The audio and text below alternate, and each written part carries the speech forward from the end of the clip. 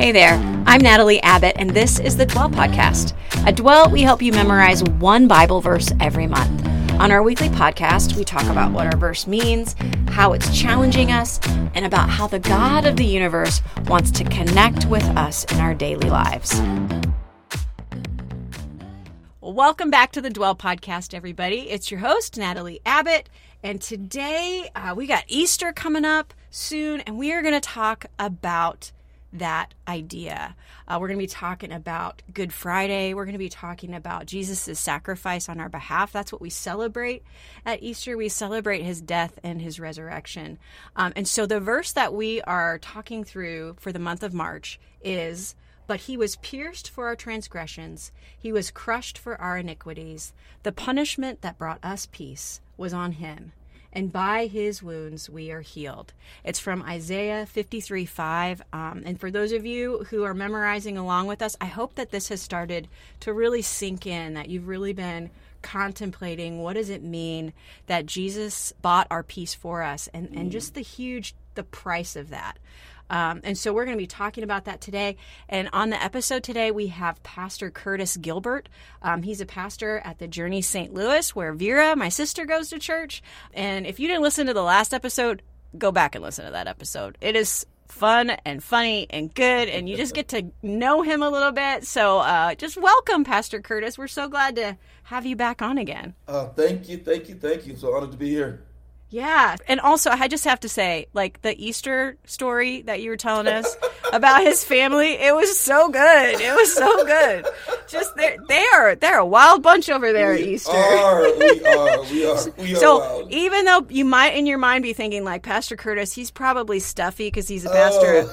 He is for sure not. I can guarantee. I am not. So we have Easter coming up. And Easter is kind of one of those holidays where I think Christmas people know, oh, that's when Jesus was born. But sometimes people don't even realize, like, that's when we celebrate as Christians the death of Jesus on our behalf and his resurrection, that he took his life back up again, and that was our victory, right? He won over death on our behalf. He won us life. So my kids have this thing, though, with Good Friday. They have this issue where they always want to call it Black Friday. Yep. And I'm like, no. Black Friday is the day after Thanksgiving. Every year I have to explain it to them. And then they always want to call Black Friday Good Friday. They get all confused. And they're like, well, why do they call it Good Friday if it's the day that Jesus died? Like, shouldn't they call it Black Friday? And I'm like, you got something there. Like, no wonder you're confused by this. Yeah. So, Pastor Curtis, why do we call it Good Friday? Man, that is a great question, and I love that your kids are wrestling through that. I do think that everyone at least should ask that question, why is it good? And I think at the bottom of it all is, we define it as good both by what happened and what it produced. Like, what's the end result coming out of that Friday? And when you look at the Bible, like, your kids calling it, want to call it Black Friday. It's like, there is some truth to that day when Jesus died. Like, if you look at it in the Bible, it was a very dark and weighty day. Even in the text that we're memorizing, like, God does not hold back with the weighty words that he applies to what happened to Jesus.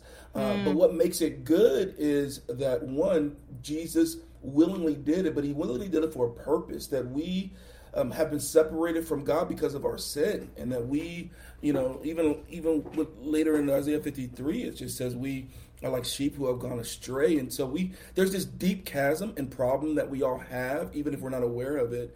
And that problem needs to be solved. And even when we might have a quote unquote good life on the surface, but if that deep chasm is not addressed, then that's an issue that still resides. And what Jesus did on the cross is he on the cross solved that issue that we could not solve it on our own. Sin must result in death. It must result in estrangement and punishment. We all have a choice. Do we fix it in our good behavior? Do we fix it in our morality? Do we fix it and trying to do good. And God will always say the chasm is too wide, the issue is too big. But I won't leave you to your own means and measure. I will send my son, my eternal son, who will willingly do that for you. And so when we celebrate Good Friday, what we're celebrating is the Son of God, the perfect one, was willing to go on the cross to take upon himself all of our failure, our sin, our rebellion, our running, our pride, our yelling at our kids, our kicking the dog, all these things upon himself, so that when we go through the cross, you know what we get? Forgiveness, grace, and mercy. Now, isn't that good? That's why we call it Good Friday. Amen. Yes. That is so good.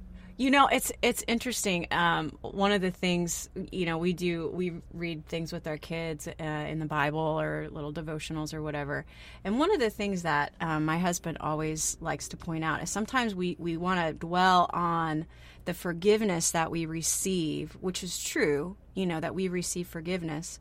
But we forget that the other thing we receive is Jesus's own righteousness. Yes. Like, and even like when you were telling in the last episode, you were talking about your own story and how you tried to be good and to do the good things, and you're living in your own efforts, right?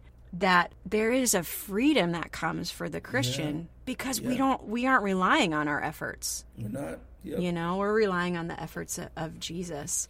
So I think you're right. I mean, that is reason to celebrate. But like, so when you have a Good Friday service, for instance, what does that service feel like? Does it feel like a celebration, or does it feel more like a somber moment?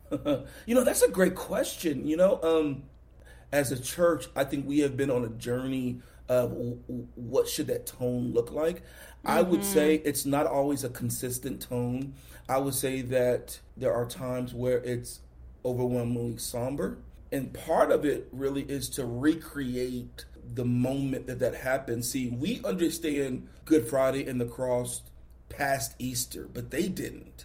So the cross was overwhelming and they lost hope. And so there's times when we'll try to create a mood to allow our people to actually experience what did it feel like in that moment when you did not know what was going to come.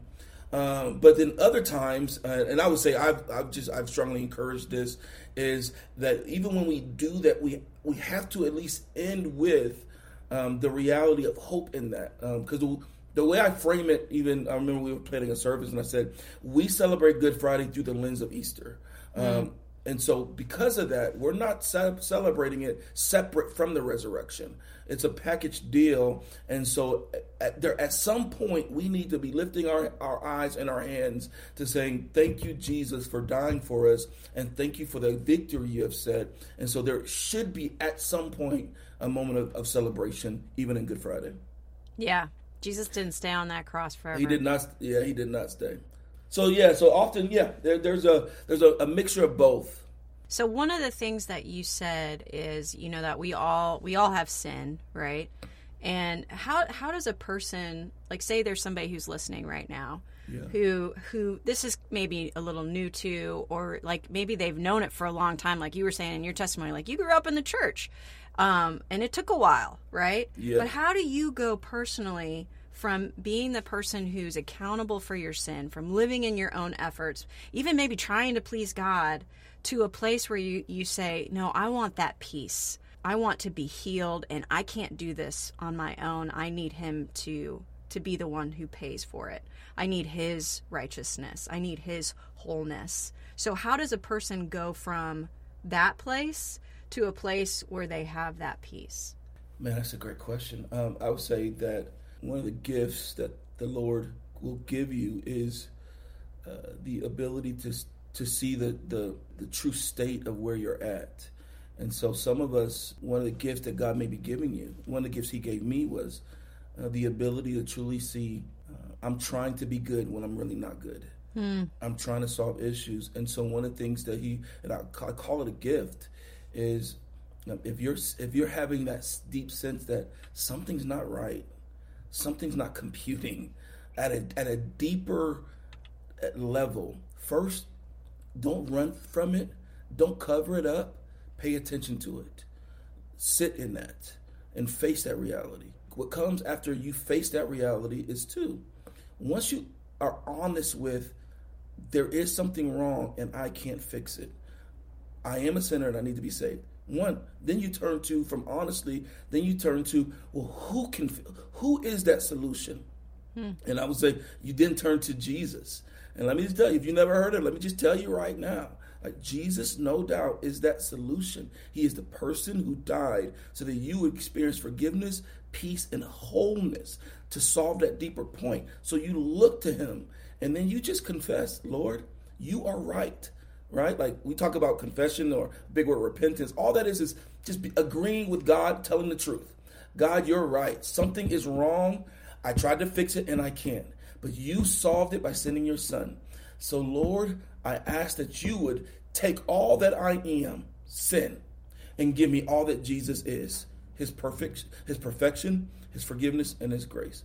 And when you confess that, and then the Lord swings open the door, allows you to walk in and experience the joy of being his child.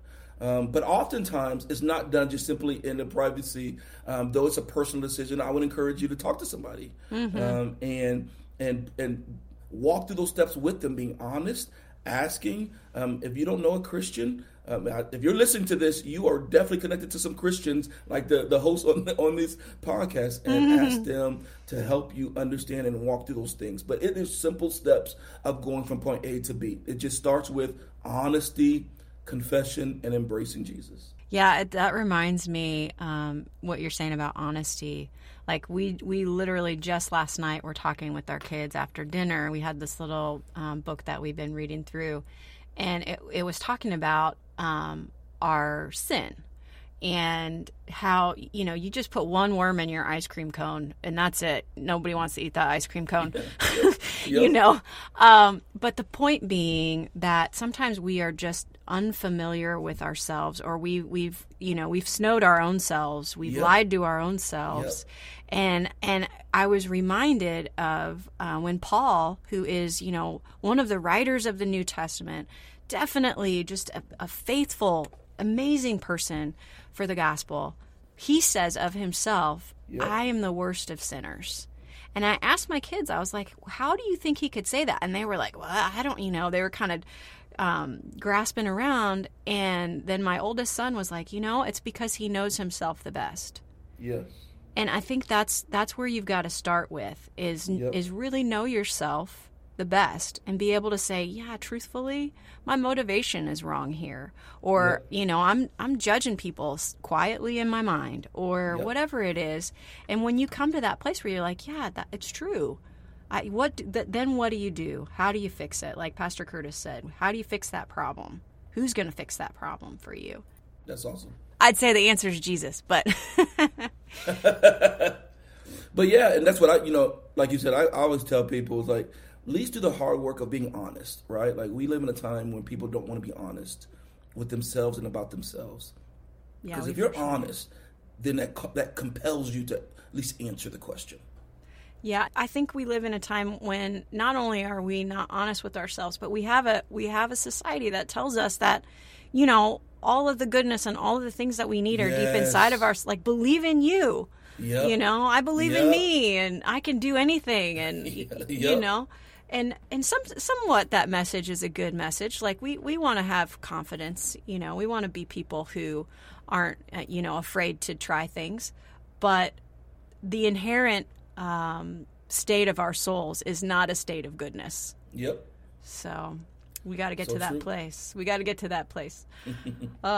All right. Well, we are running out of time, but I just really thank you, Pastor Curtis, for kind of leading us through, like, what does it mean to get to a place of honesty before Jesus? I just feel like we all need to hear that, even those of us who are believers. Like, it's convicting. We need to be in a constant state of honesty before God and allowing Him to take our sins away from us and to help us walk in righteousness. Yep. Thank you so much, Pastor Curtis. And we have got one more episode left with you. Right. I am excited because I there's some other things I want to talk about. So I got more questions for you. All right, come on now. So join us again on our next episode. And if you didn't listen to the last one, you got to go back and listen to it. Anyhow, thank you so much, Pastor Curtis. Thank you.